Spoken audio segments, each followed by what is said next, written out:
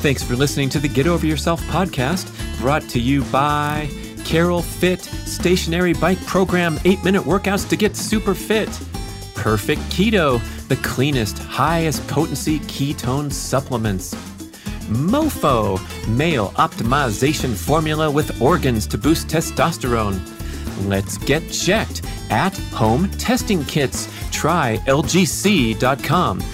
Almost Heaven, beautiful compact home use sauna kits. Brad's Macadamia Masterpiece, the mind-blowing nut butter blend. And check out bradkearns.com/shop, my personal selection of favorite products for health, fitness, and peak performance. And here we go with the show.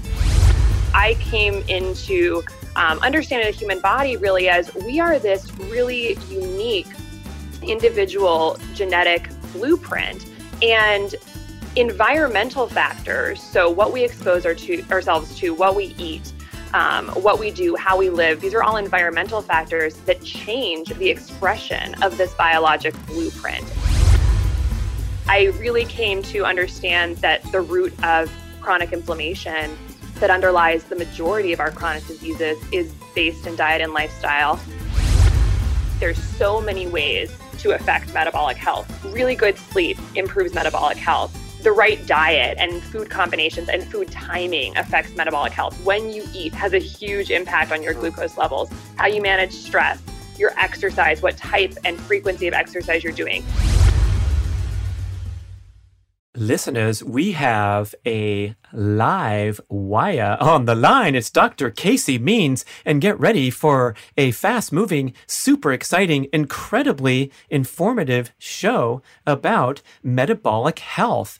And oh my gosh, what a story Casey has for you of her life journey through the traditional medical environment and intensive training to become a surgeon, and then having this awakening, this life change where she realized that all the people she was operating on were coming to her with inflammatory conditions that could be possibly righted by healthy lifestyle practices. And that plunged her into a completely different career path.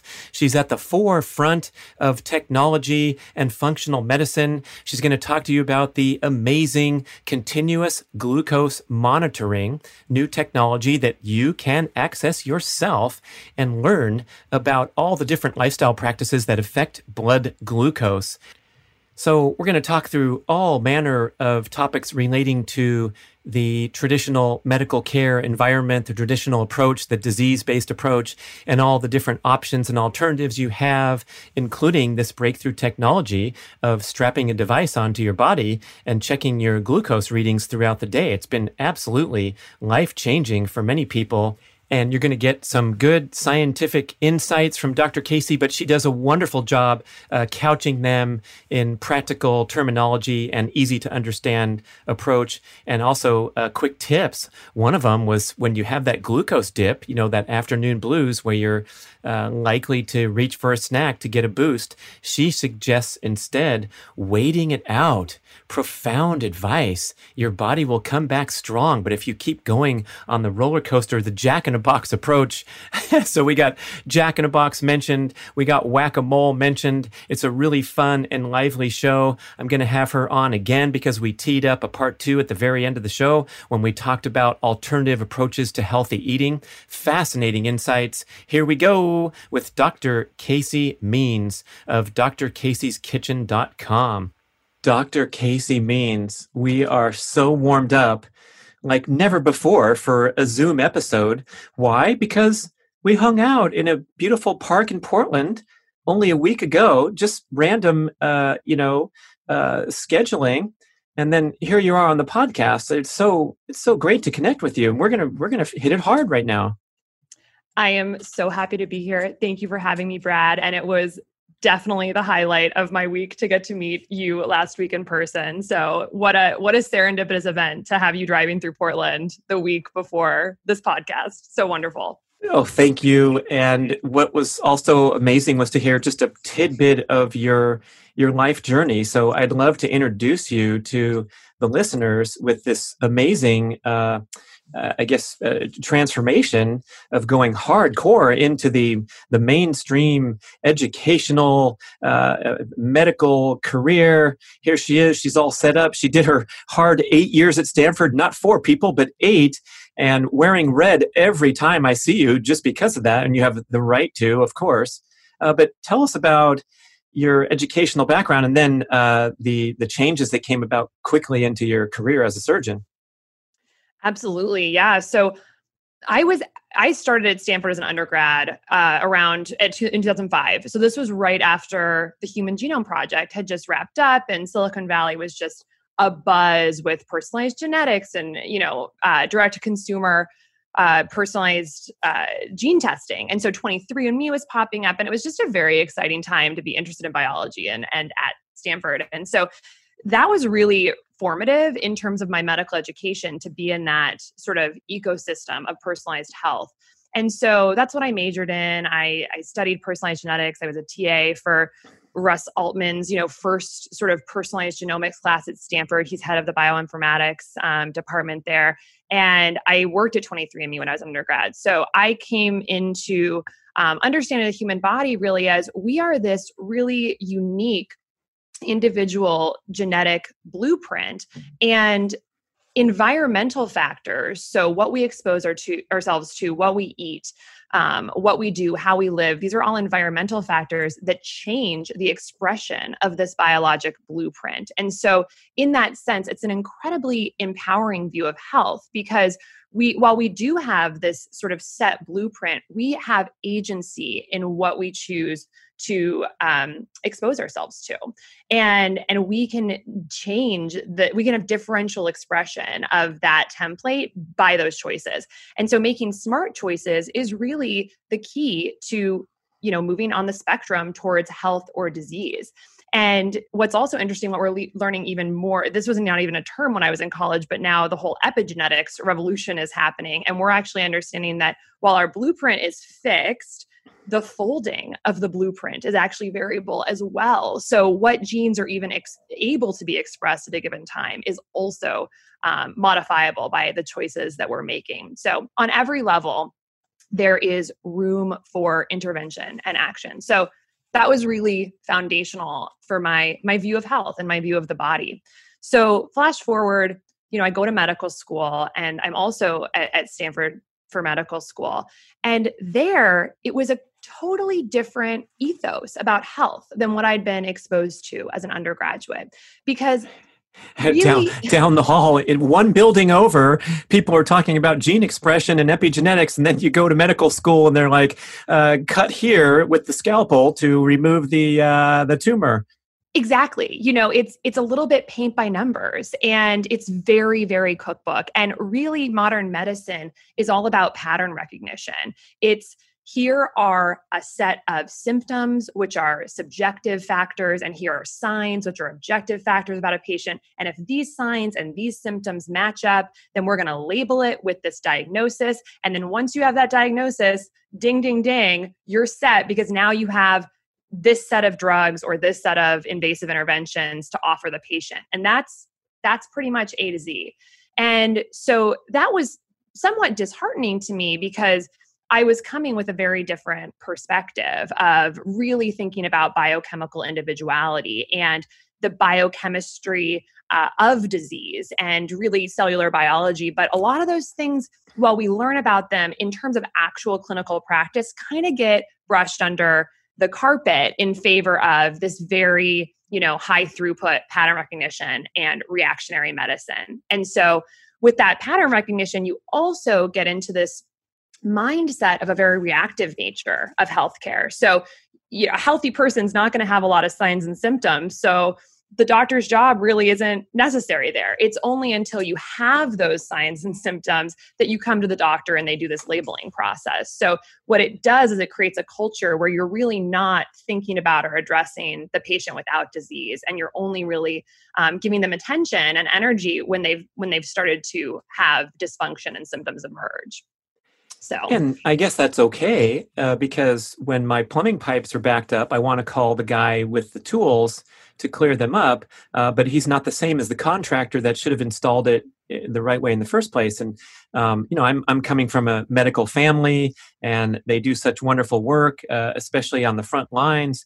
And it seems like anytime you hear like a criticism of mainstream medicine, it might be warranted, but it's also taken out of context. And I think the patient has so much responsibility to make good choices and protect their health so that they're not coming in a disease state or relying on medicine and pharmaceuticals to write a course that could be easily righted in another way.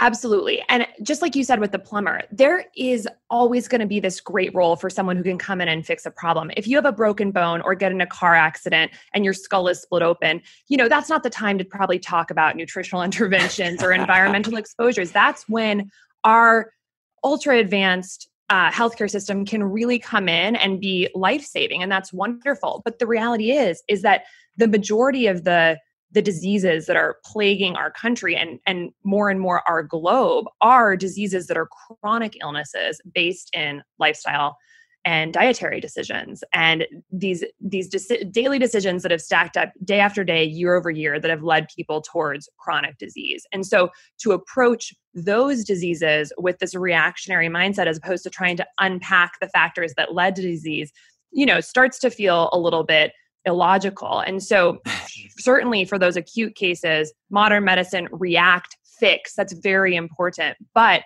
that's a small fraction of what's affecting people these days, what's impairing productivity, what's causing pain and suffering, and what's driving our astronomical, $3.4 trillion healthcare costs. So this was kind of this balance I was trying to figure out as I was in medical school. How do I feel about this? And ultimately, I got bit by the surgery bug. And I think I got bit by the surgery bug for a couple of reasons. One, because surgery just feels so, badass, and it's fun to be in the operating room. But really, to me, it was like, okay, so this is the landscape of medicine. These are the realities of clinical practice. What I want to do is I want to help patients and I want to fix things. And so surgery looks really appealing because you can go in and you can fix something. And at the end of the day, you have this very tangible result. Like you said, if there's a lump in the neck, take it out. If the sinus is filled with pus, punch a hole in the sinus, suck the pus out. Boom, you've won. And so that was very, very attractive to me. And so I, go to residency. I do head and neck surgery, which is essentially ear, nose, and throat surgeries. And in the beginning, that does feel really good. You're really able to make these meaningful improvements very quickly in a short amount of time for a patient. But over time, I was in the operating room day in and day out, and I'm realizing, interesting, pretty much all of the conditions that I'm treating in the operating room are inflammatory in nature. This is funny. So a lot of the things I was treating in ENT were chronic sinusitis, which is inflammation of the nasal tissue, which causes blockages, and then you get pus building up, and then you punch a hole in it, you drain the pus out. Chronic ear disease, kids who are getting lots of ear infections and pus in the middle ear, this is inflammation of the eustachian tube, which is the tube that drains the ear into the nose. And when that gets clogged, you get inflammation in the middle ear, you get pus. And so you bust a little hole in the eardrum and you put a tube in there and the pus comes out.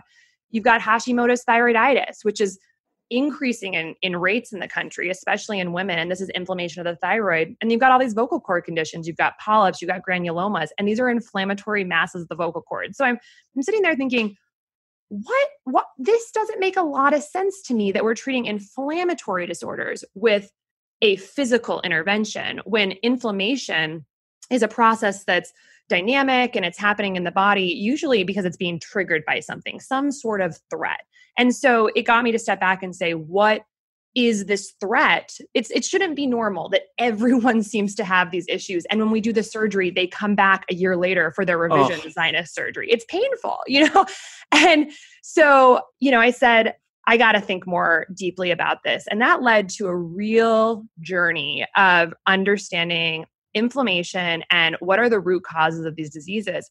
And that led to a real journey to network biology and systems biology, which are really sort of modern areas of the biosciences based on, whole genome sequencing, proteomics, that are telling us when you look at all diseases, what are the common links between diseases that underlie these manifestations? Currently, because we're in a labeling medical system, we say these symptoms lead to this disease, but that's not actually talking about what is the physiology that led to disease. And when you can understand the core root cause physiology amongst disparate diseases, instead of then playing constant medical whack-a-mole, where you're just like one disease, isolated silo, whack-a-mole with a symptom-based drug, whack-a-mole for arthritis, whack-a-mole for sinusitis, whack-a-mole for anxiety, whack-a-mole for cancer, whack-a-mole for prostatitis. You look at all of them and you say, oh, interesting.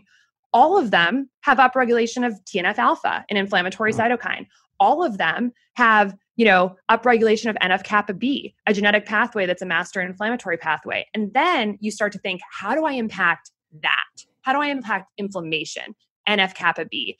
And potentially in one efficient fell swoop, using sort of modern biologic research, help a patient in this multifarious way, as opposed to the whack-a-mole, which is extremely lucrative, and breeds subspecialties essentially. And so, long story short, that was a journey. I really came to understand that the root of chronic inflammation that underlies the majority of our chronic diseases is based in diet and lifestyle. I think the biggest or lowest hanging fruit there is the way that metabolic dysfunction, how we process energy in the body, leads to inflammation. Metabolic dysfunction is rampant in our country. And the same inflammatory mediators that are upregulated in metabolic dysfunction are the ones that are upregulated in all of these other inflammatory diseases. So if we can impact that, what could we do for all these patients? And so, yeah, that led me out of the operating room. I left surgery and I decided I really wanted to devote my career, my brain power to keeping people out of the operating room, reducing inflammation and metabolic dysfunction at scale, and helping people feel empowered to make choices that change the physiology of disease. So that's the journey I've been on. You said a few interesting things. One of them, the lucrative nature of playing whack-a-mole. And I'm wondering, I know this is not, the medical world is not filled with devious, deceitful people looking to make money like used car salesmen that lie about the odometer. But I'm wondering if there's an element of laziness or lack of space in the brain to step back, like you said, quote, Dr. Casey said, quote, I stepped back out of the operating room and realized that all these are inflammatory based conditions. And, when you have a full slate of surgery scheduled, you don't have time to step back. You just have to get the pus out of the sinus, to speak graphically to our listeners. But I'm just wondering why we haven't come to these revelations as a society. Is there like influences like the profit motive that's blinding us or something? I'm so excited to introduce you to Peluva. This is a new zero-drop minimalist shoe with the distinctive 5-toe design from my main man, Mark Sisson. Peluvas give you the most authentic barefoot style experience, but with sufficient cushioning so you can use them for all manner of daily movement, especially walking and many other fitness and athletic activities. Peluvas are also incredibly stylish, so you get a barefoot shoe that you're not embarrassed to wear around in daily life. It's been so cool to see the popularity of minimalist shoes grow over the recent years, but Peluvas are a step ahead of every other zero-drop wide box shoe because of the critical feature of individual 5-toe articulation, a separate slot for each of your toes.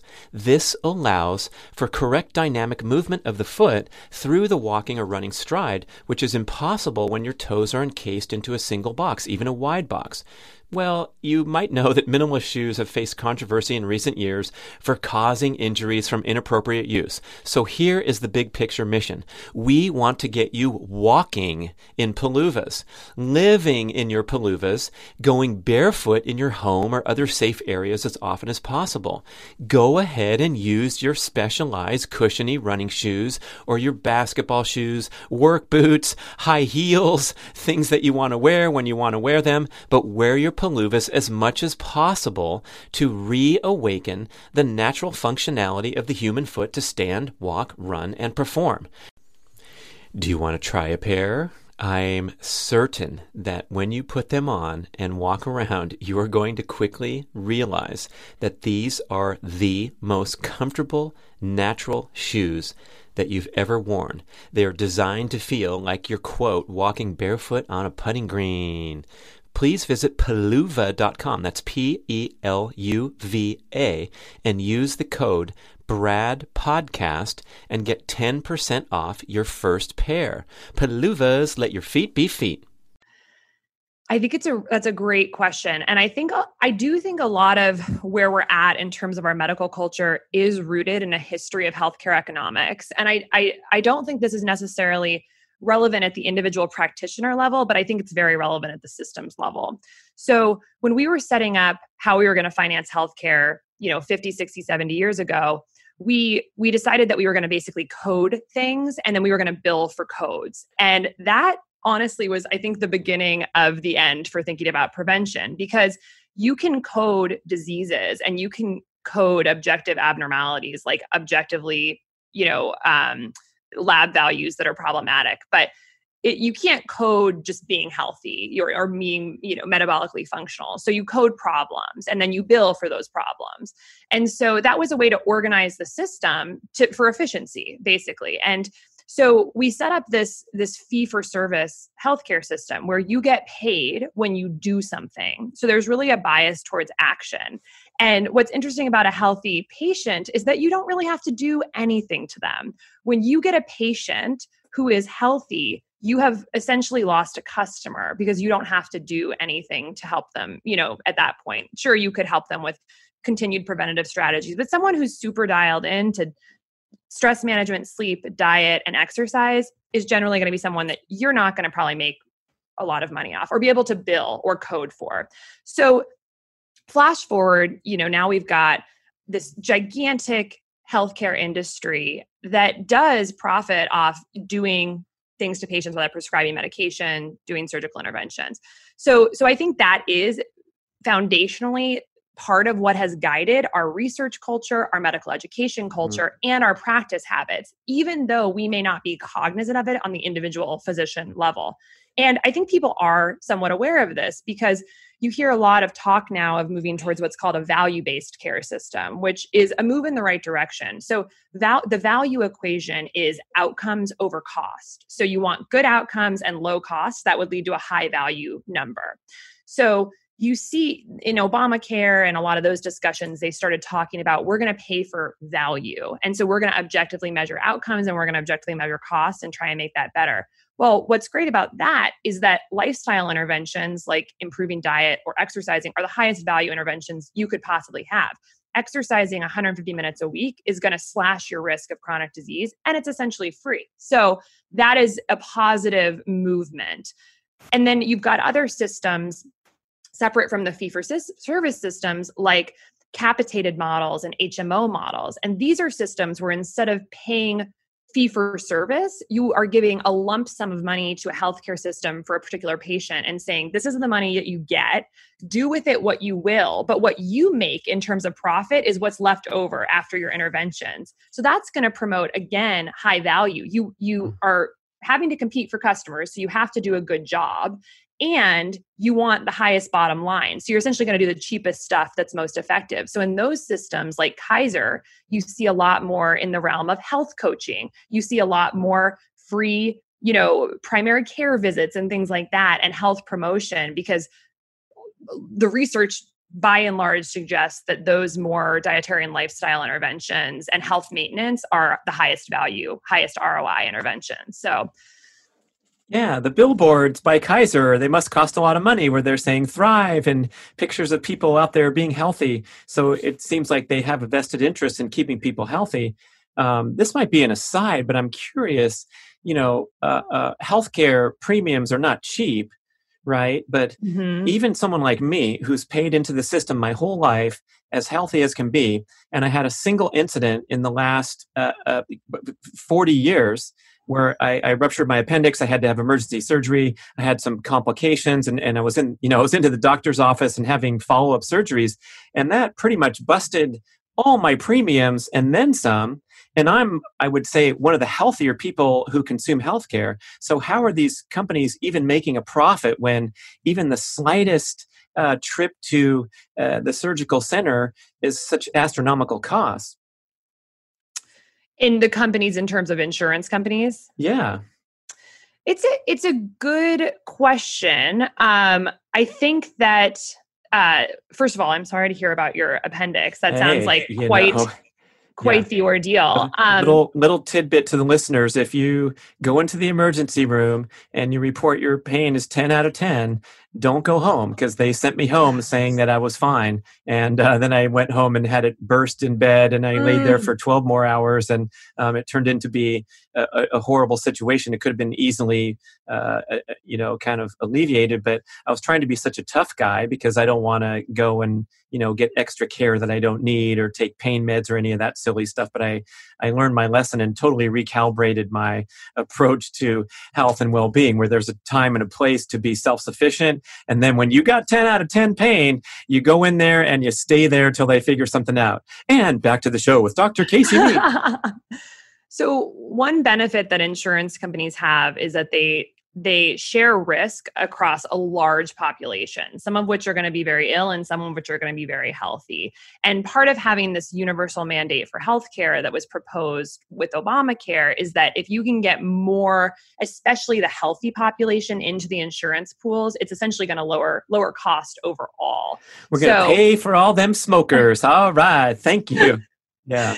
So I think that's part of the equation there is that for one person like you who is having, an appendix rupture and maybe a $40,000 surgery and treatment course, you've got a bunch of young people who are never seeing the doctor and not on any medications, who are also paying into that system quite high premiums and deductibles and sharing that load a little bit.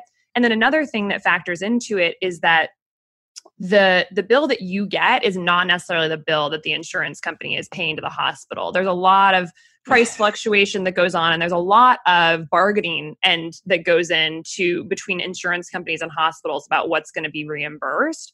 And when you get to be really, really large, you have a lot of bargaining power. And so the costs in healthcare are notoriously untransparent and notoriously unfixed. And so what you're paying at one hospital for the same procedure versus another is going to be very, very different. So there's a lot of complexity to it, but I think those are some of the factors that play in. Oh, boy. Okay. So you, once and for all, walked out of the operating room, never to return, most likely. And you had this vision to make a difference at the symptom level. And where did that take you?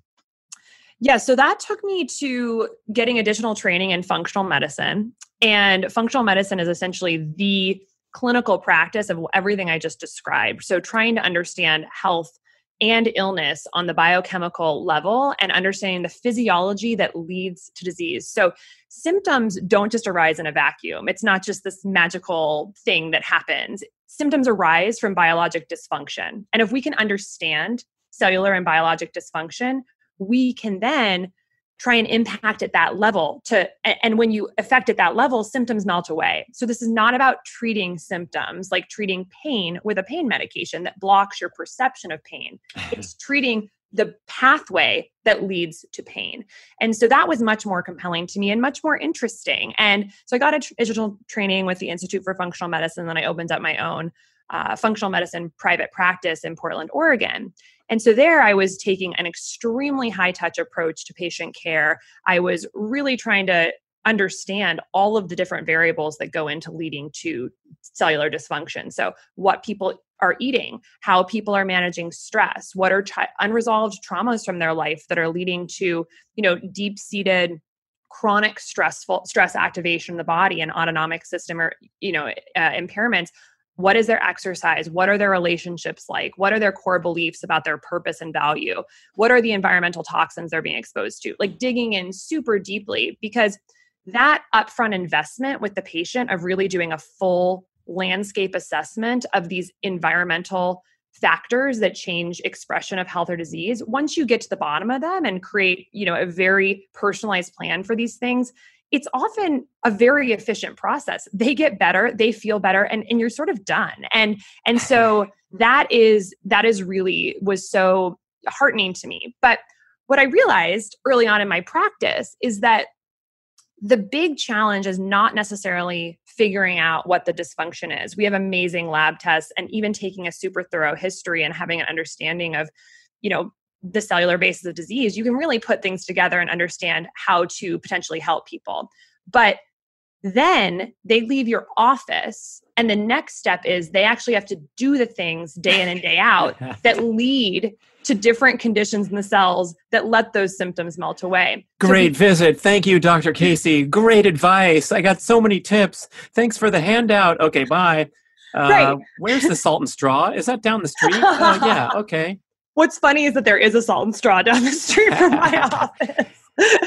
So that became a real intellectual interest for me. Of my goal is not to just have a one-on-one visit. It is to get people to change the behaviors that change their lives. And so behavior change really has to be a key component of this.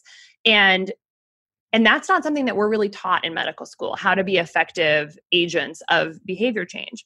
And so in my head, I was visualizing the situation where I could be on the shoulder of all of my patients every single day saying, hey, oh, no, you shouldn't do that. Oh, you should do that. Oh, good job. You're doing a great job. Like when they walk towards the Peloton saying, yes, get on the Peloton, get on the treadmill. When they walk towards the cookie saying, oh, you probably don't want to do the refined carbs, but I can't be that. And for a little while, I kind of tried to be that, but it's totally unsustainable. You can't be emailing with your patients every single day, all day, evaluating all of their decisions. And every day we make hundreds, if not thousands of small decisions that affect what our biologic reality is going to be. Even how we respond to a stressful email translates through our hormones to affect our cellular biology. So it needs to be something that's more in their hands, and they need to feel empowered to make those lifestyle decisions. So very quickly in my functional medicine practice, I realized I really needed to understand behavior change better. And I wanted to support the development of tools that would help people make those decisions on their own. I also really liked the idea of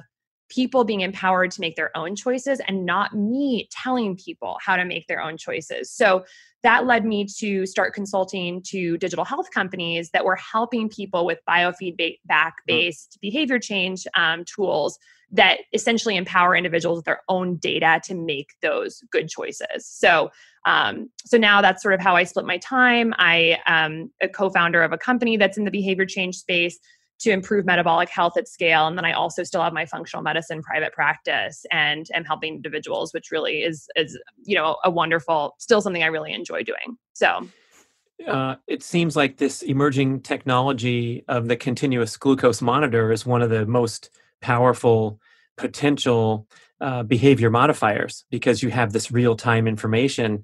Your company's called Levels, right? Yes. And tell us a little about what they do. I know they have the CGM technology, and I think you have ambitions to add more biofeedback and other tools for the self-contained human to make good decisions. Yeah. So essentially, this company that I co-founded, it's called Levels, and it is leveraging this technology called continuous glucose monitoring technology as a biofeedback tool to help people make decisions about diet and lifestyle in real time that are best for their personal biology. So you can kind of think of the Levels system as like Fitbit for glucose. And for people watching the video, I've got my little sensor on my arm. YouTube viewers, she's got a sensor on her arm. Pretty cool. So this is a small quarter-size shape device that attaches to your arm for 14 days. And it's got a tiny little hair-like thread that goes under the skin that's monitoring your glucose 24 hours a day. And glucose is a fabulous biomarker to track in the body. It's the only biomarker you can track at home from the blood in real time.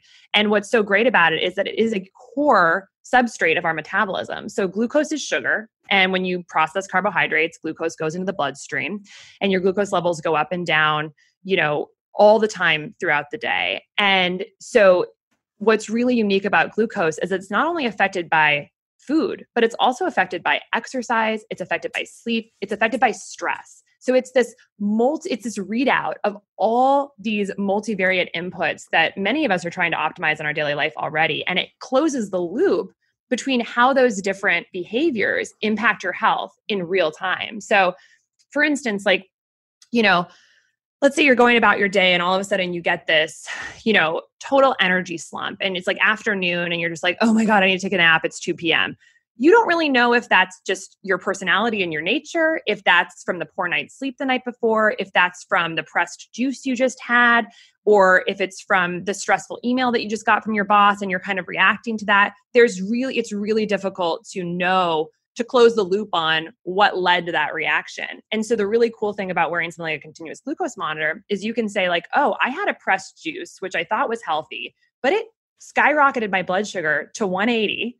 And then it crashed down to like 65 and I had reactive hypoglycemia. And then I immediately felt tired. That's really interesting. And so all of a sudden you can link that action, the juice, with some subjective experience and your glucose numbers and say, you know what, maybe that juice is not for me. Maybe if I had something that stabilized my glucose a little bit better during lunch, I wouldn't have that crash. And over time, doing that for all aspects of diet and lifestyle, you basically can generate a set of behaviors that lead to essentially flat and stable glucose and really have a huge impact on subjective experience of day-to-day life, while also preventing some of that downstream metabolic dysfunction that results from always having those swings in glucose day after day, year after year, that march you down that sort of spectrum of metabolic dysfunction. So it's a really, really cool technology. And what our company does is we take this sensor and we basically facilitate access to it for health-seeking individuals who are trying to optimize diet and lifestyle. And we pair it with our software, which takes this glucose data stream and parses it out and helps, just basically hands people on a silver platter information and insights about how their choices are affecting their glucose response and how to improve it. So generally speaking, we want to have a tight regulation of our blood glucose levels. I've read that there's only a teaspoon in your entire blood volume of 6 or 7 liters or something, which is such a mind-blowing thing. So we're really working hard in the liver with whatever we're doing, producing insulin to lower it, making glucose if we're starving, those kind of things. And so we're trying to keep this tight level, which I imagine would be our ancestral experience because we didn't have regular meals and all that. And now today, like you described at the fresh juice place, we're prompting these spikes and these drops due to not just eating too much sugar, but all kinds of disturbing things that are related to stress management or glucose regulation, I guess. Mm-hmm. Exactly. So most people associate essentially if their yearly fasting glucose level is going up, that's bad. That's usually the only insight we have into glucose levels. Right. Once a year, once every 6 months, one snapshot. Exactly. And so 1 year you might have a fasting glucose of 99, which is the high end of quote unquote normal. And your doctor says, oh, you're fine. You're 99. You're not 100 yet for fasting glucose. So you don't need to worry about blood sugar. The next year you come back and you're 103. All of a sudden you're quote unquote pre-diabetic, and it's this idea that there's this light switch that goes off of all of a sudden you were fine and now you're not fine. But that's not what's happening on the biologic level. On the biologic level, you're marching along this spectrum from optimal metabolic and glucose function to dysfunction. And glycemic variability, which is these up and down swings that you were speaking about, are a big contributor to long-term dysfunction in this regard. And we don't have any insight into that because we don't have any sensor or tools currently other than this technology to see it. And so glycemic variability is these ups and down swings in glucose. It's also called glycemic excursions. And it's actually been shown in the literature that these excursions may be potentially more harmful than sustained high glucose levels alone. So it's thought that when your glucose swings and the hormonal response with insulin and other hormones that results from that, it can lead to a lot of tissue damaging metabolic byproducts, such as free radicals and oxidative stress. It can damage blood vessels and cause what's called endothelial dysfunction. It can cause damage to nerves. It can also significantly trigger inflammation, and it can activate the stress hormone cascade. So the sympathetic nervous system, the fight or flight, the catecholamines and cortisol. So by going up and down, you're uniquely contributing to some of this physiology that is problematic, both for day-to-day experience of life, but also for these long-term risk for more chronic disease. And, I think what people don't think of this because our system isn't set up to make us think about this, especially before you're diagnosed with an illness. But what's interesting to me, kind of going back to the whack-a-mole conversation, is that metabolic dysfunction and glycemic variability has its finger in pretty much every pain point that you hear about, in the media. So metabolic dysfunction and glucose irregularity and the downstream effects of that, like oxidative stress, inflammation, endothelial dysfunction, that is the root of the leading cause of infertility, polycystic ovarian system. It's the root of erectile dysfunction. It's the root of a lot of acne. It can be a root cause of anxiety and depression. It can be a root cause of bigger, sort of the more overt things like weight gain and obesity and non-alcoholic fatty liver disease, stroke, Alzheimer's, which is now being called type 3 diabetes, heart disease, heart attacks, and then obviously diabetes. But all of these things, are intercalated with metabolic dysfunction. And so when you're thinking about how each of those conditions would be treated completely different in our conventional system. But what if we could just get our glucose and our metabolic function just totally dialed in with some personalized data that tells us exactly how to eat and how to live? And then all of a sudden, these things kind of melt away. And so that's really what interests me, is helping people on this root cause level and just watch a really functional, healthful life emerge out of metabolic fitness. So just a couple things to understand. Could one deliver a normal fasting glucose at the right time, such as fasted 8 hours or 12 hours, but still be baking a lot of trouble with poor glucose variability? Is it possible to go in there and deliver a 94 and then be that person at the juice bar going up to 180 and down to 64 and feeling burnt out at nighttime and chowing down the pint of ice cream because you're tired and craving sugar and all that? Hey, I want to tell you about Schwank Grills. This is a revolutionary portable gas infrared grill that uses the exact same heating technology as the world's best steakhouses. You heat up to 1,500 degrees Fahrenheit to grill the juiciest steak you've ever tasted in as little as 3 minutes. Can you believe it? That's right. You do not have to go to those crowded, noisy, super overpriced steakhouses anymore when you have the same technology in your backyard. And the Schwank portable infrared grill is not just for steak. You can make chicken wings, hamburgers, seafood, lobster, vegetables. I make salmon in 3 minutes. They even have a pizza stone accessory. I want you to visit their very informative and mouth-watering website at schwankgrills.com. That's SCHWANK. Everything you cook, faster, juicier. The speed is so important, so convenient. There's a drip tray on the bottom, so you let the juices drip down. I love the bison burger, the venison burgers. That's my game. And then you can add a mixture of butter, spices, whatever you want, into the tray. Pour it back onto your meat or your salmon for a huge improvement in flavor. Are you getting hungry? I am. Let's go to schwankgrills.com, SCHWANK grills.com, and up your home cooking game. This is a one-of-a-kind grill. I have a great discount code for you, of course. It's BRAD150 to save $150 off your purchase of a Schwank grill. I think that's such a great question. And the answer is yes. And so if you think of a graph that has huge ups and downs, swings and amplitude, that's going way up, way down, way up, the average of that, which would be represented by a metric like hemoglobin A1C, which is average 3-month glucose levels, which is another test that is often done yearly. They would have, let's say, X. And let's say you have someone with really tiny amplitude of their curve along the same average. Those two people on the hemoglobin A1C would look exactly the same, even though the person with the huge swings is going to have, that is an independent risk factor for a number of chronic diseases separate from just A1C or fasting glucose. So not knowing what's happening in between those average tests is a real disadvantage. And it's currently not something that we're really thinking about in the average person. That person with intense glycemic variability is going to be causing that oxidative stress, that endothelial dysfunction, that inflammation that may not show up necessarily on a glucose-related test, but those are other biomarkers that are probably going to be more off in that patient than the one who has the sort of, more stable glucose levels.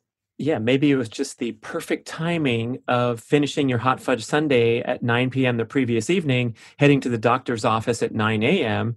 and you've hit that 94 when the blood pin goes in, and then you're off to the pancake house after your doctor's appointment to go on living a diseased lifestyle, but giving a thumbs up because of that snapshot moment.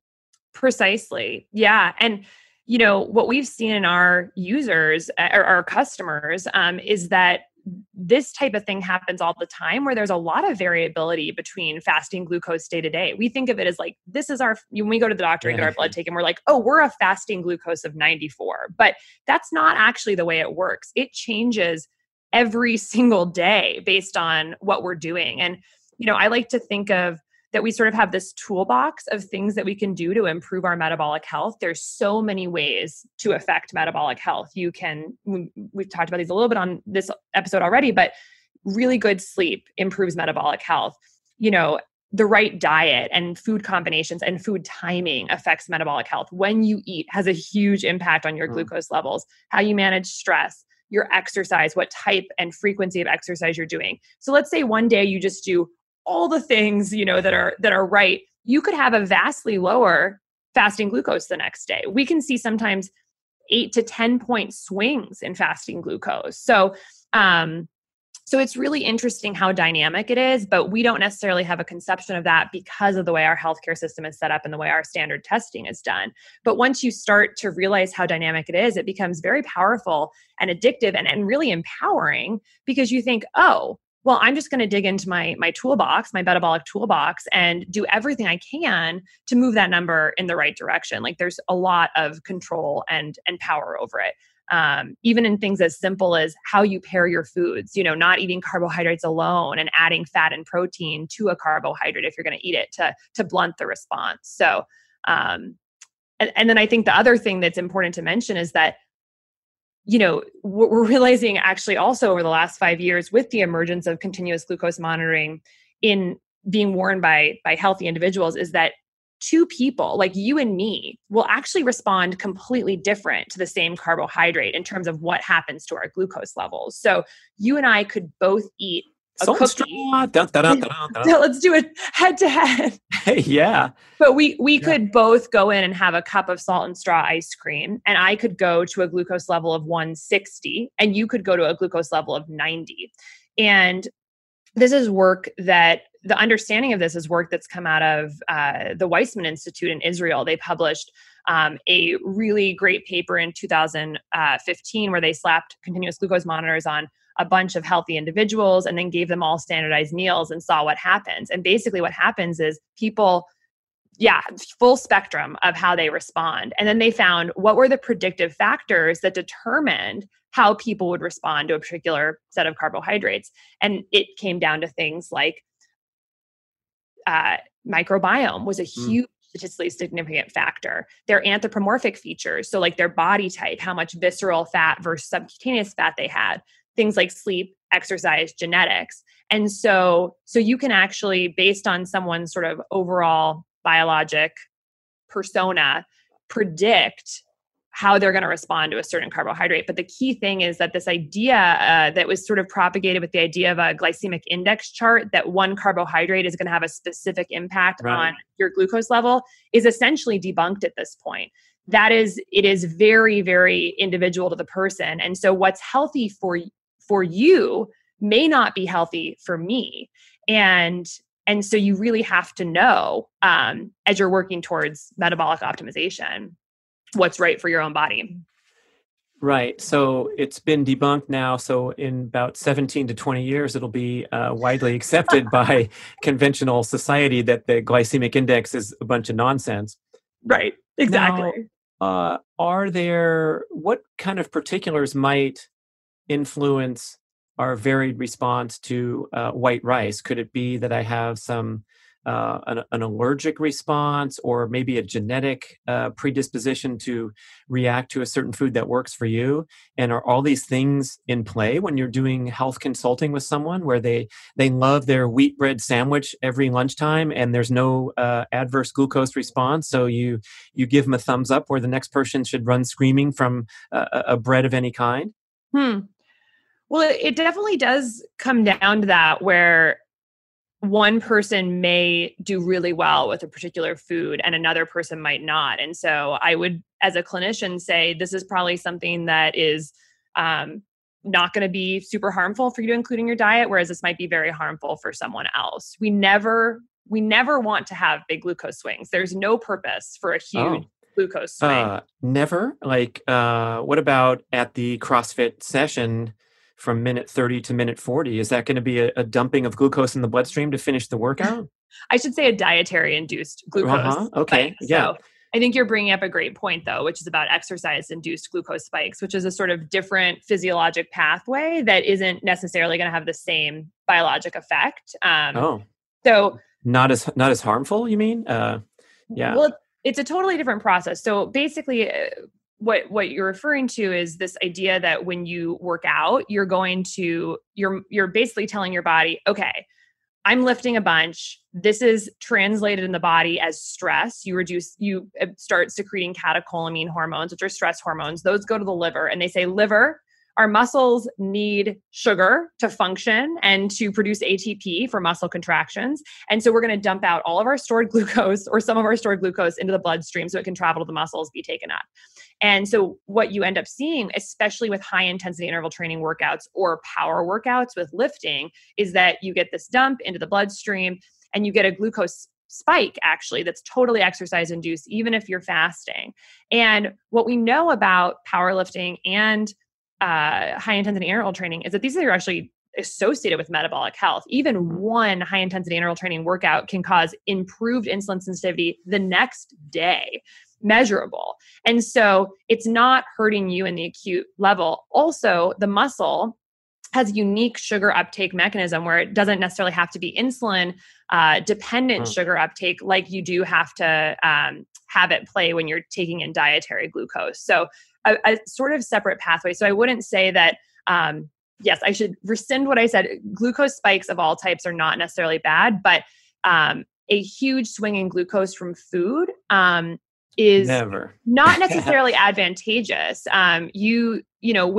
With taking in glucose, we're trying to take in an energetic substrate and we're trying to replete our glycogen stores in the body, which is our stored glucose, so that later down the road, when we don't have access to food, we have that stored for easy, quick access. Glycogen is our quick access energy. Fat is more of our long-term, harder to access storage. So you don't need, to get up to a glucose level of 180 or 200 to replete those glycogen stores.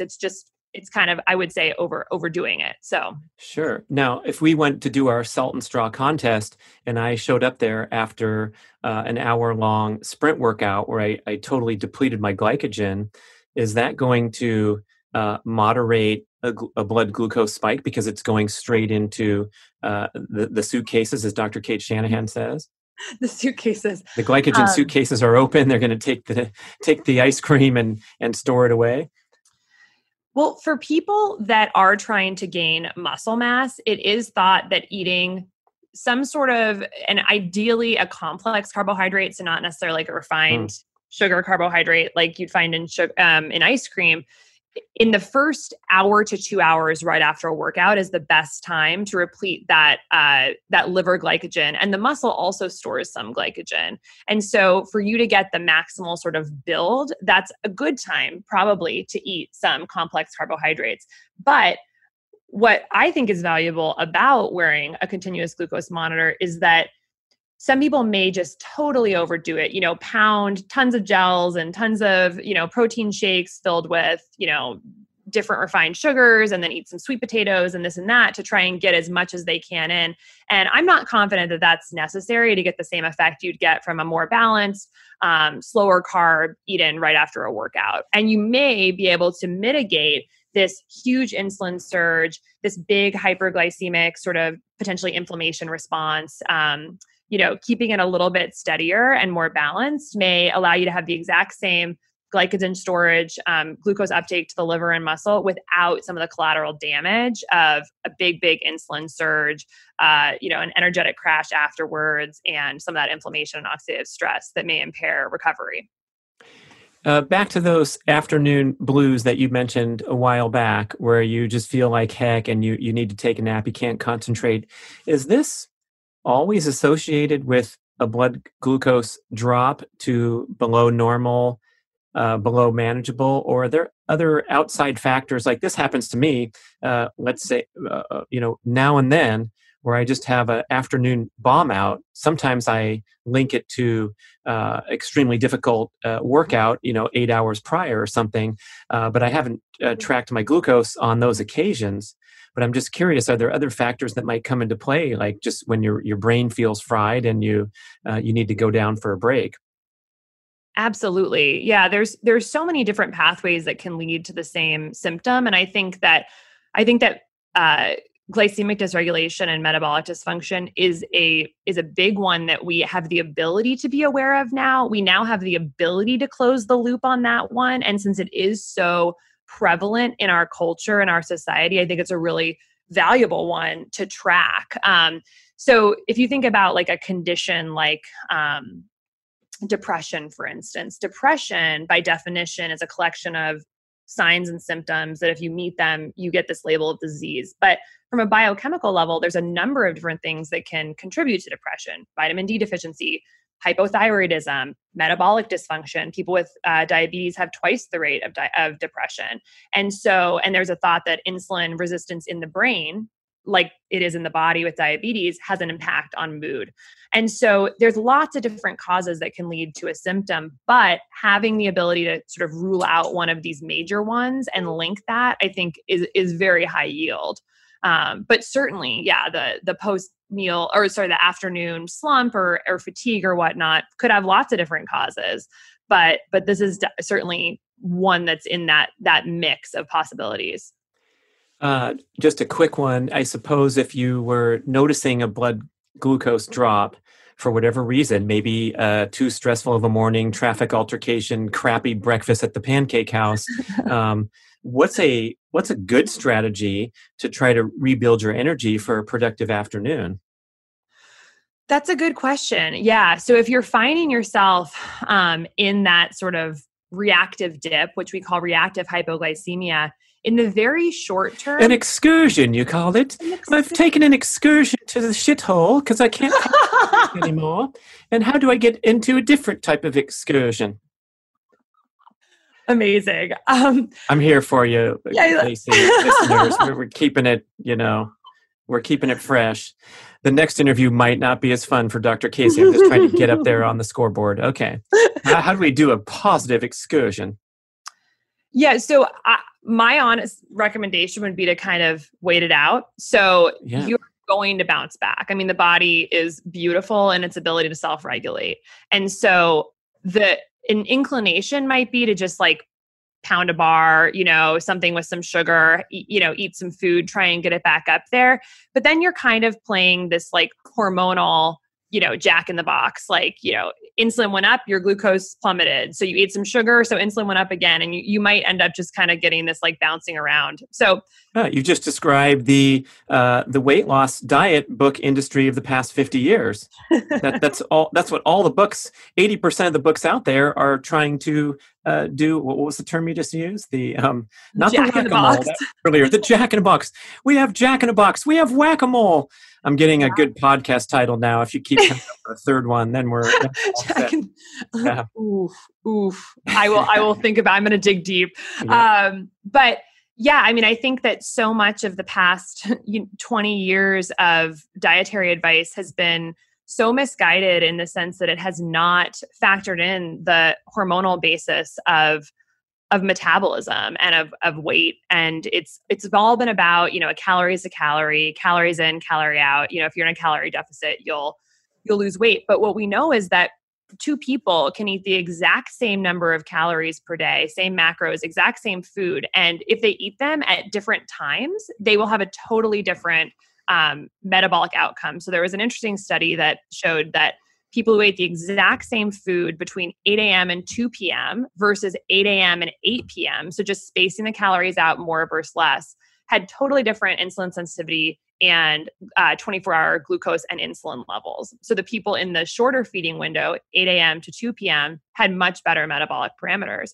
And when you think about things on the hormonal level, it makes a lot of sense. Every time you take carbohydrates in, you're going to have an insulin surge. And as you have an insulin surge, what insulin does is it's the anabolic hormone in the body. It tells your body, we just got energy and we need to store it. And so we're going to either store it in the liver as glycogen. And if there's extra, which in our culture, there's always extra because we're eating at least 10 times more sugar than we should be, we're going to store that extra as fat. So insulin actually tells the body to store excess glucose as fat in our adipose cells. And what it also does is it tells the mitochondria, don't burn fat. We don't need to burn fat. We just got tons of energy. So if you're spacing out your food and eating little carbs all the time throughout the day, you're constantly getting these insulin spikes. And you're literally telling your body in very clear language, do not burn fat. You don't need to. Versus if you eat your calories in a much more condensed period, yes, you're going to get that glucose surge, but you're only going to get it for a very short period of time. It's going to come up, it's going to come down. And then for all those other hours during the day when you're not eating, your insulin low, you're going to burn through your stored glucose. And your body's going to say, oh, there's no insulin and no food's coming in. We better start burning fat. And so this is really just this, I think, is such a powerful aspect to this continuous glucose monitoring technology, because if I can look at my phone and look at my glucose curve and my app and say, my glucose has basically been low and steady throughout the entire day, I can safely assume my insulin has also been fairly low and stable throughout the day and that I am probably getting into fat mode. And I can confirm that because I check my ketones as well. And I know that the days that I don't have my glucose spikes and I keep my glucose low and stable by doing the things I know for me personally keep my glucose low, I get into ketosis. That's what happens. It's not a mystery. And so all of a sudden you've just totally pulled the rug out under from this idea that, weight loss is impossible. It's really about managing your hormones and letting your body, giving your body the language and the signals to say, you can burn fat now. So unfortunately in our culture, because we eat all the time, we snack all the time, we've been told that we need to snack to rev our metabolism. We never get into this low insulin state. And so now we have 2 billion people in the world who are overweight or obese. We have 74% of Americans who are overweight or obese. We have 128 million Americans with prediabetes and diabetes. And, I think it's not a mystery why we've gotten here. So. Wow. I mean, that's the heaviest insight around that we've heard, in decades, really, that this meal timing, thankfully, it's the centerpiece of our new book that Mark Sisson and I are putting out called 2 Meals a Day. But really to put this all together and to realize that just the timing of what you eat, and you said the two groups in the study, and I know there's been many studies, Jason Fung mentions numerous ones where they ate the same stuff, but one ate it from 8 a.m. to 2 p.m. and the other one on their snacking mode and had a third of a power bar here and a third of a power bar there. Sorry, this show is not sponsored by Power Bar, the ultimate snacking tool to keep your insulin and glucose high. But that's pretty huge because, I don't know, I talk to real people all the time. I'm sure you do too, Casey, that aren't highly motivated in living and breathing this stuff. And people are looking to enjoy their lives. There's habit patterns and cultural forces. And so if we could at least urge people to get a unit on their arm, because that'll be hugely impactful. But if you can just kind of strategize to have a feast or famine mode in your life, you're going to have an explosion in health, predictably. Absolutely. I think that is totally true. And one thing I really like about where the research is going these days and our just like increasing understanding of the roots of metabolic dysfunction is that this is not necessarily just about eating low carb. That is not necessarily the answer to getting stable glucose levels, because what we know is that a carb affects one person differently than it's going to affect another person. So it's about creating this entire context for your body to process carbohydrates in a healthy and efficient way. And so that might be optimizing, micronutrient status, getting a lot of sleep, exercising, managing stress well, timing your meals properly, pairing foods properly. But it doesn't necessarily mean deprivation of any one thing. It means being really thoughtful about the metabolic context through which you're processing food. It means optimizing the microbiome, optimizing digestion. These things all are related. So one thing I'm just sort of heartened by is that it's not necessarily about restriction. It's about thoughtful management of a whole system that is extremely complex. So, Right. And that's not just your opinion, because you're gathering the data from real humans. And I know we have to wrap up, but I'm teeing you up for an entire repeat show. And we have all these notes to talk about because of your strategies and your personal dietary habits and the data that you've gathered. But, you gave me a few sound bites that, this keto or a low carb diet that's poorly formulated and poorly contemplated, where you're snacking on fat bombs all day long. You're still inhibiting fat burning, and you're, inviting adverse consequences such as failure to drop excess body fat, even though you're following the rules that are written in the best-selling books, including ones of my own that are being misinterpreted and taken out of context. So I love the practical insights there, and also the variability between individuals. Mm-hmm. Mm-hmm. Absolutely. Yeah. It'd be fun to talk more about all that stuff. And, I think, I certainly am I am a plant-based metabolic health person. So, I'm vegan and I eat probably 100 to 150 grams of carbs a day or more, and try and get 50 to 75 grams of fiber a day. And a lot of keto individuals would say, oh my God, this is crazy. Like, what are you doing? This is not the way to do it.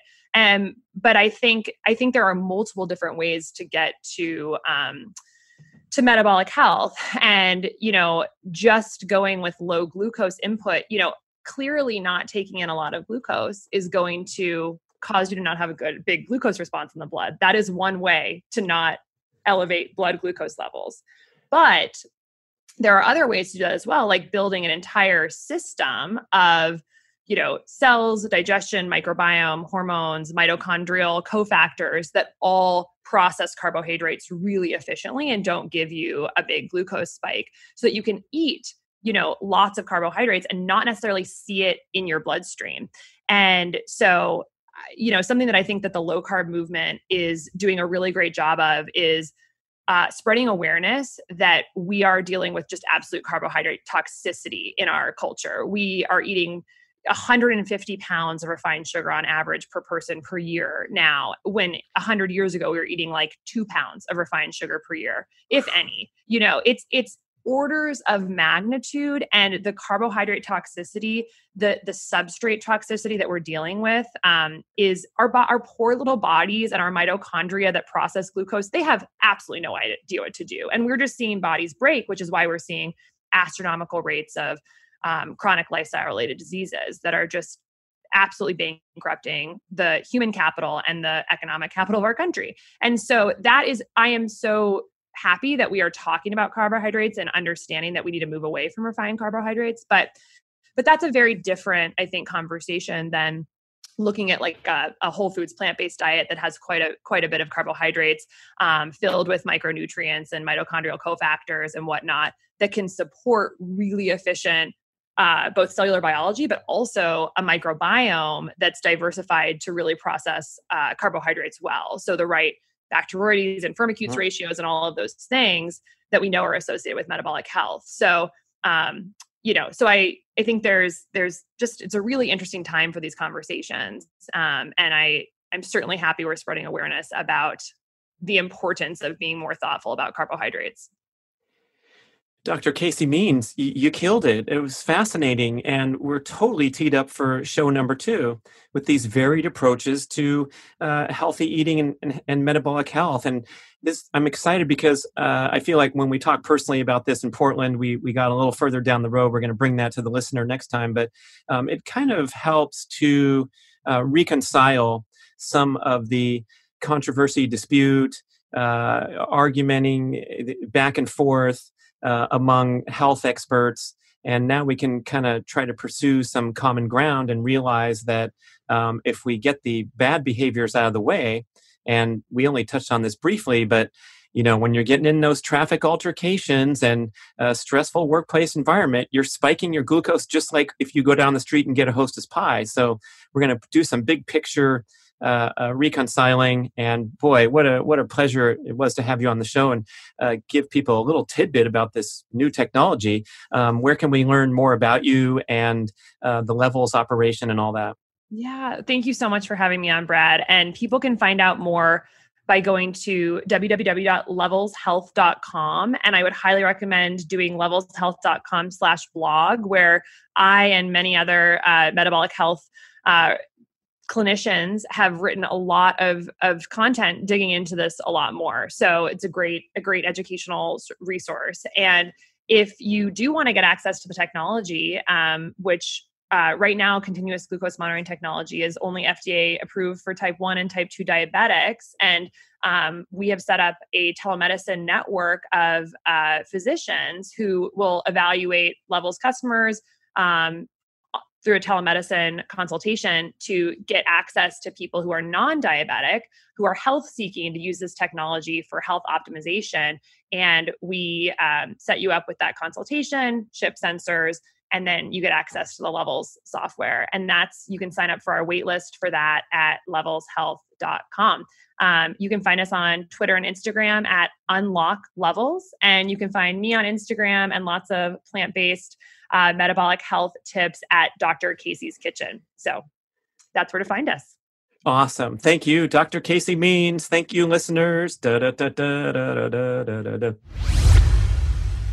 Thank you for listening to the show. We would love your feedback at getoveryourselfpodcast@gmail.com. And we would also love if you could leave a rating and a review on iTunes or wherever you listen to podcasts. I know it's a hassle. You have to go to desktop iTunes, click on the tab that says ratings and reviews, and then click to rate the show anywhere from 5 to 5 stars. And it really helps spread the word so more people can find the show and get over themselves because they need to. Thanks for doing it.